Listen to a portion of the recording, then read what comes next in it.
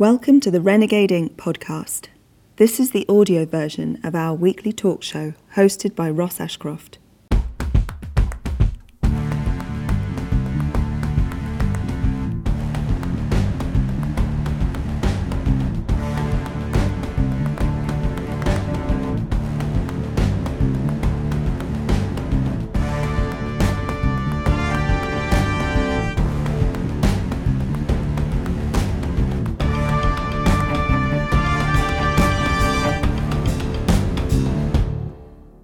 Welcome to Renegade Inc., the talk show which allows us to think differently. If you create money at home, it's called counterfeiting. If an accountant cooks the books, it's fraud, but banks can and do create money or credit each time we take out a debt agreement with them. The production of money is actually a democratic act, driven by the trust that we have in the monetary system. So, in a transparent age, we ask who should have the privilege of producing our money and what should we get in return. In 2016, a survey of British politicians showed a significant proportion of them thought it was the Royal Mint who was in charge of issuing our money. This is the level of ignorance within the UK political class. So on this programme, we shine a much-needed light on who actually produces our money. Joining me to walk through the credit-fuelled confusion are the founder of the banking platform Cascada and chair of Ecology Building Society, Stephen Round. Also, the writer and economist and friend of the show, Anne Pettifer, who's just written an excellent book called The Production of Money. Welcome to you both. Thank you very much for coming by. Steve, start with you. When you look out at the UK banking sector as a whole today, and we've only got a half-hour show, what do you see?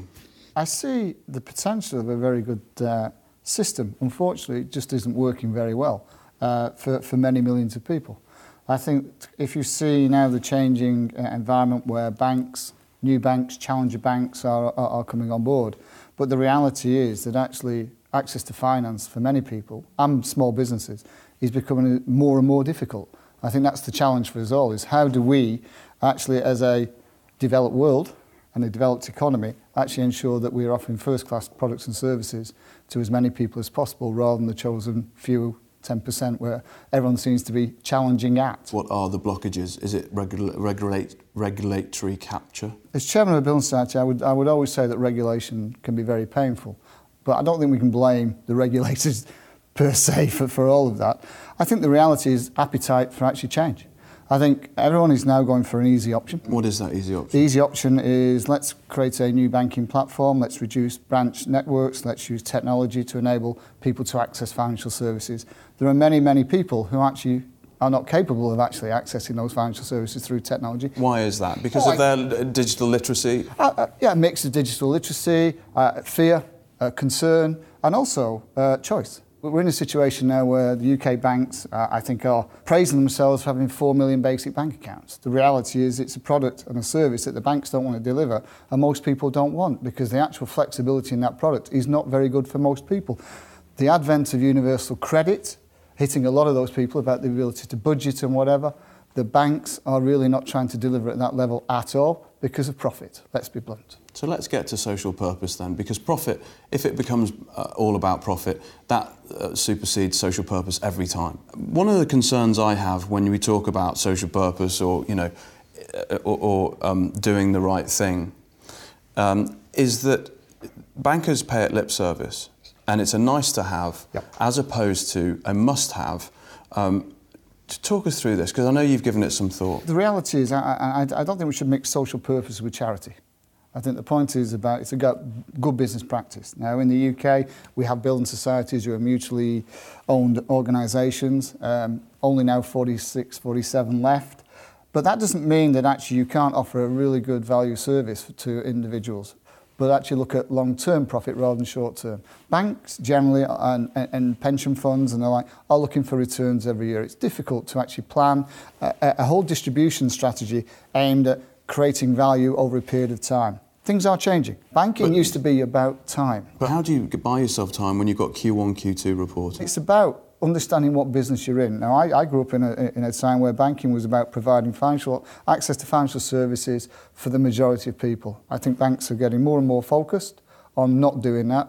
The reality is, I think they're blaming the regulator, which I do all the time, which is always nice. But the reality is, they're not the cause of all the issues. They just make it easier for them to that we can complain against. But there has to be a change, and that's both internationally and in the UK. This myopic focus on the short-termism initially, and also when you look around the UK banking sector, those two things, just describe what you see from an economist's point of view of where I think zooming out and looking at the whole system, first of all, we need to acknowledge that it's a public good. It's like good sanitation or clean water. These are things that are absolutely essential to the health of an economy, which is why we invented banking. We invented banking to lend money into the real economy at affordable rates. Before we invented British banking in 1694, people with bright ideas would have to go to the robber baron who lived at the top of the hill and beg for money. Plead. Yeah, and be charged excessive rates of interest, usurious rates of interest. With the banking system, borrowing and lending was sort of democratized, It was easier to get a loan, and you got a loan on the basis of the viability of your project, not on whether or not, the robber baron fancied your daughter or not. Do you know what I mean? Was that a criteria? Probably. It probably was a criteria, yes. But now we're in a world where 80% of all lending by banks, by the big global banks, is for speculation. They don't want to invest in the real economy because that takes time, as Steve has just said. And that takes patience, and that takes going along with your real clients, with people, making the economy work. Instead, they can just gamble on whether or not property prices in London will move up this far or down that far, or whether or not swaps on interest rates will edge up this minor amount or down that minor. And on the basis of that, make billions of bucks. So why on earth would you invest in the real economy? And our regulators, our policymakers, our politicians sit on their hands and say, well, that's fine. The market is sorting it. That makes a very good point there. When I first started in banking, lending to individuals and to actually small businesses, we used to have an acronym which was CAMPARI, and the first two things were character and ability. Yeah. That's what we used to look at, character and ability, not means to pay. Character and ability were the first two. Yeah. That's gone. It really has. Computer says no. Well, absolutely, and the infrastructure of banks across the world has done that, and it's very difficult where you've come with a great project and you are a talented individual, you've got ability, you've got a team around you. It's easy to say no and take the easy option. Let's speculate on asset-based speculative lending. On pre-existing assets. Yeah. In other words, you don't have to help create new assets. Agreed. You gamble on existing assets. Yes. In property in London is one of the most fixed pre-existing assets there are. I get so frustrated with economists who talk about the supply and demand for housing. If you reduce the amount of finance being pumped into the property market in London, suddenly we wouldn't have a shortage of housing. It would all change quickly. Yes. The shortage comes about because most housing is unaffordable. Yes. There's an awful lot of housing in London that's empty. People are based in Malaysia buying a property off plan and sitting on it because owning that property enables them to leverage additional borrowing. But they don't just do that with property, they do that with works of art. They'll go and buy a Picasso, shove it into some vault somewhere in Dubai, where it's kept cold temperature. Nobody ever sees it, of course, and use Picasso to leverage additional borrowing. Because, you'll tell the creditor that one day you'll be able to sell your Picasso and pay back. So what's remarkable is the fact that post-crisis, that deleveraging has still not happened. And it's just happened in a minor way, but actually we've built up even more credit and But debt. the regulator, by their inaction, surely is saying implicitly a vast bubble is actually an optimum market condition. Let's just keep going. So where does this end? You're a practitioner. Where does this end? And give us a date. And if you're wrong, we'll hold you to it. Yeah, my understanding is there are a number of banks going through regulation now to set up. The regulator is more concerned that they have enough capital that when they do fall over, that actually that's fine. They're not actually caring about what is being done, what they're doing in their business plan. I think that's going to happen sooner rather than later, to be blunt. There's been lots of debates in the sector from traditional banks, ambulance societies, that the new entrants have had slightly easier rules to come in and whatever. They've got great business plans, maybe not. But actually, as long as they have enough capital to fail, that's fine. That seems to me a very naive way of looking at business, because that has a massive impact on the whole of us doing business. It really does. You lose confidence in the system. Anne writes in a book about trust, about the concept that really you've got to trust the infrastructures that are around you. And we've had that since the crash anyway, people distrusting and whatever. And I think that's going to get worse if that happens. I believe that. That speaks exactly to your thesis in your book, Production of Money, doesn't it? Yes. Well, so the thing is that mainly because of ignorance, because most of us don't really understand money, these guys can get away with this, and the regulators can get away with doing foolish things like insisting on capital ratio, which doesn't stop the bank from gambling. Nope. In fact, their intention to gamble now is much stronger because they've got British taxpayers, German taxpayers, on the hook. American taxpayers on the hook. So why on earth would you want to grow tomatoes when you could grow credit and never lose, basically? So this starves the real economy. This starves the real economy. But it comes down, in my view, to public ignorance. And, as you said at the beginning, Ross, the fact that politicians don't understand. Money is not a commodity. It's not gold, it's not silver, it's not cigarettes. It's a promise to pay, as Schumpeter famously said. And in that sense, it's just a social construct. I promise to pay you, you promise to pay me. And we do it every time we use a credit card. We go into a shop, we show the credit card. If we're credit worthy, it's probably got a fancy colour like gold. If we're not that credit worthy, we probably can't spend that much on it. If it's a gold credit card, you could probably spend more. If it's platinum, you're probably a Saudi princess. I think that's black. Is that black? They're the black cards without anything on them. I've got but what happens is you hand over this card. The card says this person is credit worthy. You then acquire purchasing power. The shopkeeper makes a sale. You then take the card and you put it back in your pocket. It's not the thing for which you're exchanging, it's a thing by which you are exchanging. Right. And it's a promise. If you default on your promise to pay your credit card at the end of the month or whenever, there's a default. And that's all it is. And when we understand that, we understand that this is a matter of our relationships with each other. The banks would love to commodify that property and gamble on it. Yes. But it's not a commodity. It's a social, me and you, we trust or we don't trust each other. But we do have to have the institutions that uphold that trust. So there's got to be a criminal justice system which says, is she going to pay and uphold that contract? And if you go to countries, as I've done in many parts of Africa, where they don't have criminal justice institutions, judicial systems, an accounting system, or even an independent central bank, there is no money. Right. Is this why you're dim on Bitcoin, if I can put it that way? Oh, God. Because, look, I just know it's going to come up in this programme. Or someone will write in and say, but you didn't mention Bitcoin. So can we just very quickly mention it and move on? Because if you promise to protect me from Bitcoin, you're going to get some rap. And we'll protect you. You're safe here. Dear. It's based on the same mythology that surrounds gold, which is that, I was on a debate recently with Jim Rickards, who says gold is money. Gold is representative of something. If you've got a bar of gold, everybody knows you're rich. But it's not money itself. It's not the promise to pay. But the point is, the great thing about gold is that it's finite in supply. And that, for me, is its huge weakness. If it were money, you could only have as much economic activity as there was gold in the vault of your bank. Same with Bitcoin. It's been created and designed to be finite. But the idea of it being finite is that it has scarcity value, and therefore the price of it must ultimately always rise. And the ones who are pushing the price up are generally the ones who... They've got a vested interest. I think what's interesting about Bitcoin is the technology. Forgetting just the Bitcoin itself, but the blockchain technology. The blockchain. That actually is a really good technology. For our point of view in Sasgada, we're working in a project in Africa, bringing farmers, warehousing and the exchange together. And part of that, we will be using some of the technology around blockchain, because that really is a secure technology. And a lot of banks are looking at that in their own rights now. Bitcoin bad, blockchain good? Blockchain very good, yes, and very exciting, and it has a lot of potential. So that has been the really good thing that's come out of Bitcoin. It's a good place to leave the first half. Thank you both very much. Join us after this short break for more from Stephen Round and Anne Pettifer on who should really benefit from the production of money.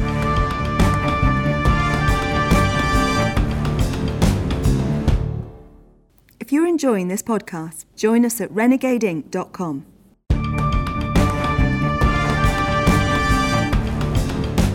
Welcome back to Renegade Inc., the show that allows us to think differently.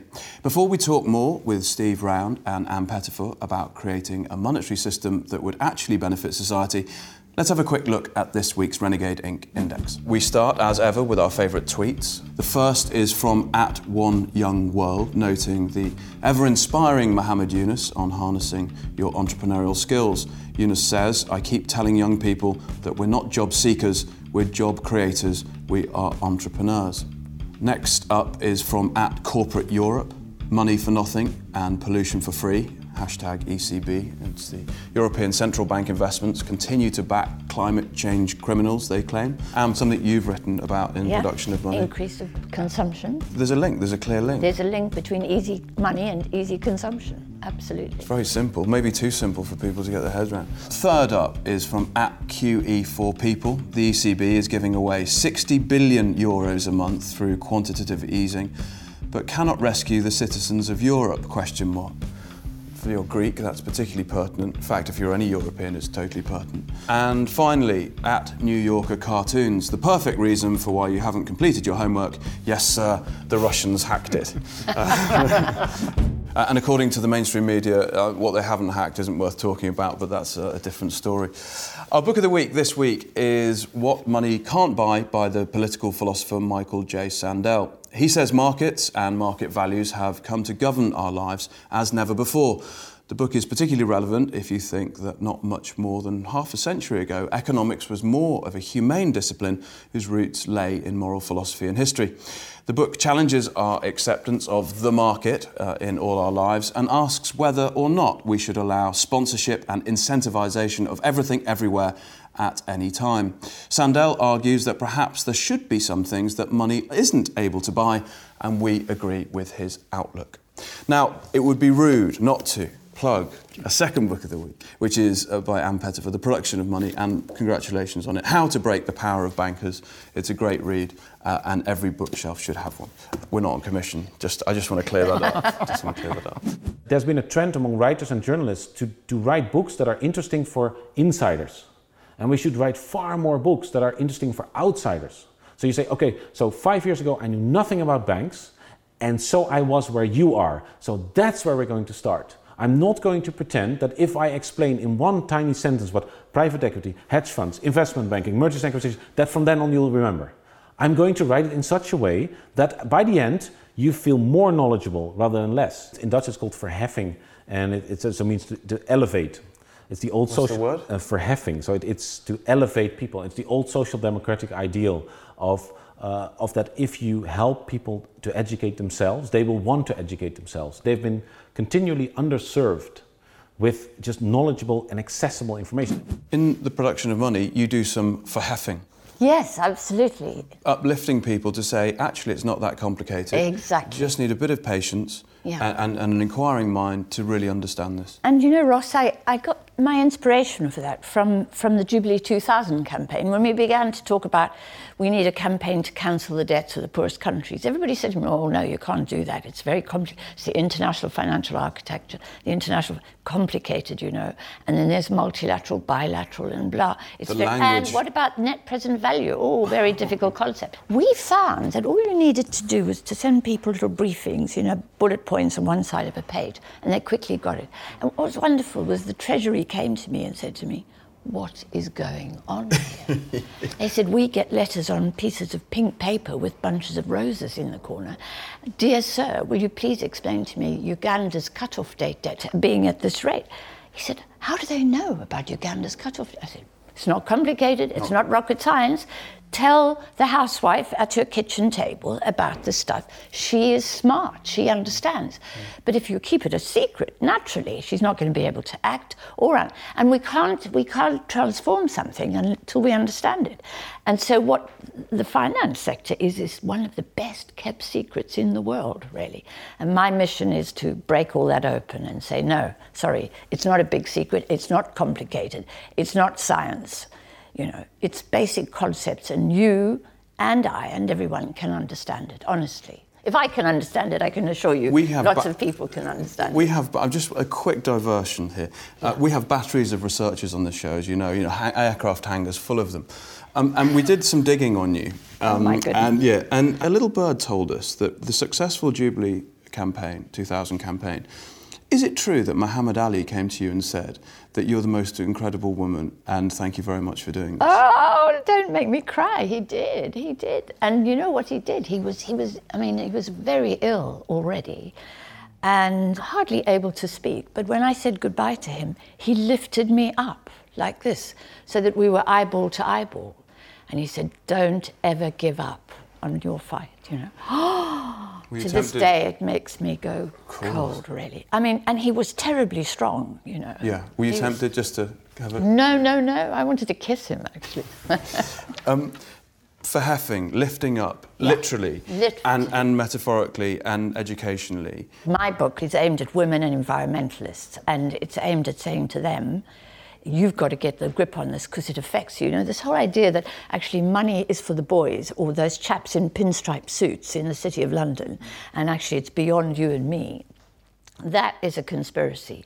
Because you are profoundly affected by the way those guys are messing up the system. And it's about time you got to understand it. Who produces money? We've discovered that banks create money out of thin air. Right. But actually, no money can be created until you or I apply for a loan. Right. So actually, we create the money supply. When the economists try to tell you that it's done by the central bank or the government, they're talking rubbish. You are responsible for the money supply. So why aren't we getting the benefits of issuing money? Because I've read chapter 6 of your book, and you say that the bank should keep that privilege. Yeah, I do. Well, but why shouldn't we, the people, have that privilege? Because the point is we apply for a loan. Yeah. We need it to be managed. We need someone to assess our risk. You know, are we fraudulent? Are we a bunch of crooks, or are we for real? Are we really going to do something productive? There used to be an old clerk, a bank clerk, who'd sit there and look at your records, and that can be a job done by the government. You know, you could appoint civil servants to do that job, but I just don't see the point of it, really. And then we want to move our money around and we want to shop there and do this and do that. But why do And the banks facilitate. Fine, but why do they get the kickback? Because it is an exorbitant privilege.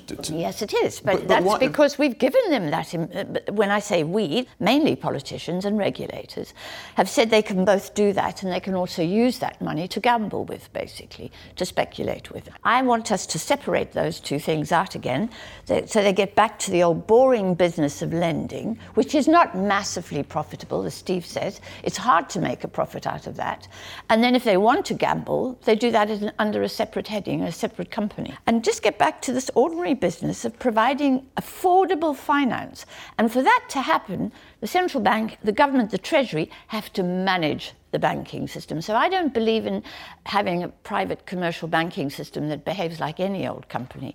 When we devised the banking platform for the Change Account, which was aimed at mainly people on low income, what was interesting, we built wallets within the account so people could budget. And in the first 9 months, 70% of the people who took it out were women because of the budgeting element. What that showed me to some extent, that actually it was about the practicalities rather than the forward thinking. It was about let's manage debt. I mean, because one of the issues we've got is how do people borrow money anyway? Yeah. Real money at very low interest rates. One of the things that we've done within the Big Issue, which I chair the foundation, is a rental exchange, a database of people who pay their rent. If you pay your rent every day, every month for the past 20 years, where does that go on your credit rating? It doesn't. Well, it's starting to do now because we're building that in, but it doesn't. It's a very good indicator. It's a very good indicator. It hasn't got the collateral, but actually you know that if someone has done that for 10 years... That they're reliable, they're trustworthy. Absolutely right. So there's your social blockchain aspect. Because actually you can see this guy's trustworthy, this woman's trustworthy, OK, I'm going to take a punt. Character, ability. Yeah. But practically what has happened is the banks haven't taken out a book. You know, Ross, we bailed out the banking system to tune of, I mean, what was it for RBS? £46 billion? That's yes. A huge amount. And that's what we know about. And there were no terms and conditions. We should have said, we'll bail out the RBS, we'll look after their shareholders, but the terms are, thou shalt lend to the poor, thou shalt lend to the real economy, thou shalt not do this. And if you don't like it, RBS, you can't have the taxpayer funding. Sorry, you can't have taxpayer guarantees, you can't have easy money from the Bank of England, QE, and you can't have the Bank of England's very low rates of interest. Of course, if you don't want that, that's fine by us too. You could manage on your own in the private sector. But instead, what we did was we bailed them out and we said, no terms and conditions. Can you imagine? But why is there such a vacuum of leadership here?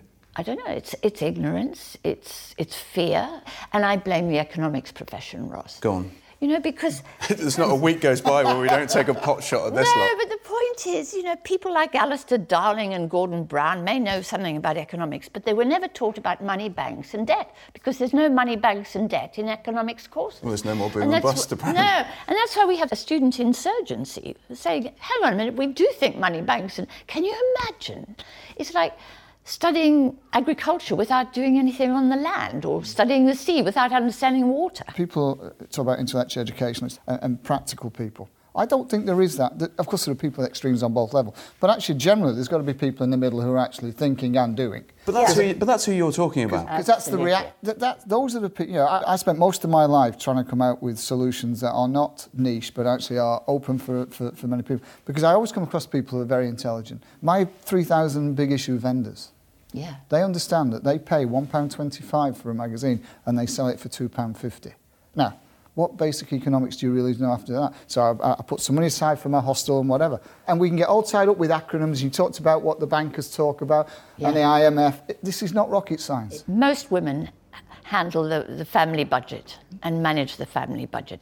And they therefore know, they understand, you know, they understand about debt and credit.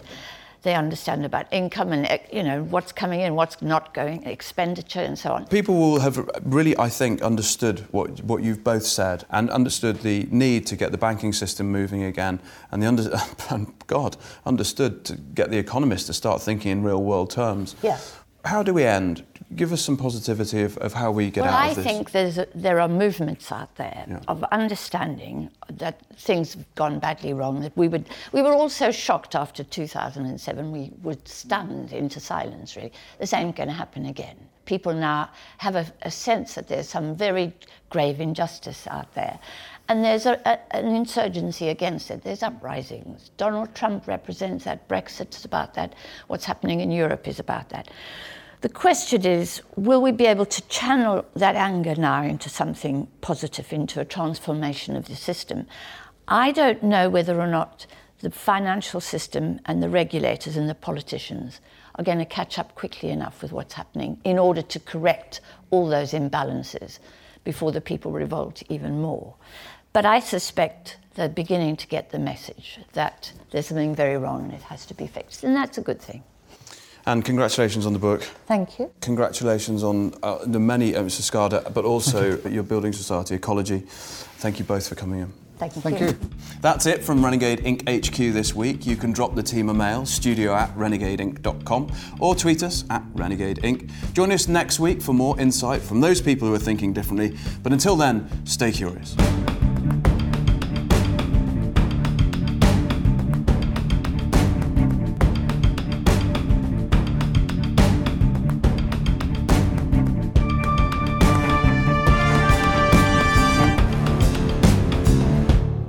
Thank you for listening to the Renegade Inc. podcast. If you'd like to watch the episode or browse more of our content, you can find us at renegadeinc.com. Renegade Inc. was produced by Megan Ashcroft and Olivia Lebrun. Renegade Inc. is a Renegade Inc. production in association with Motherlode.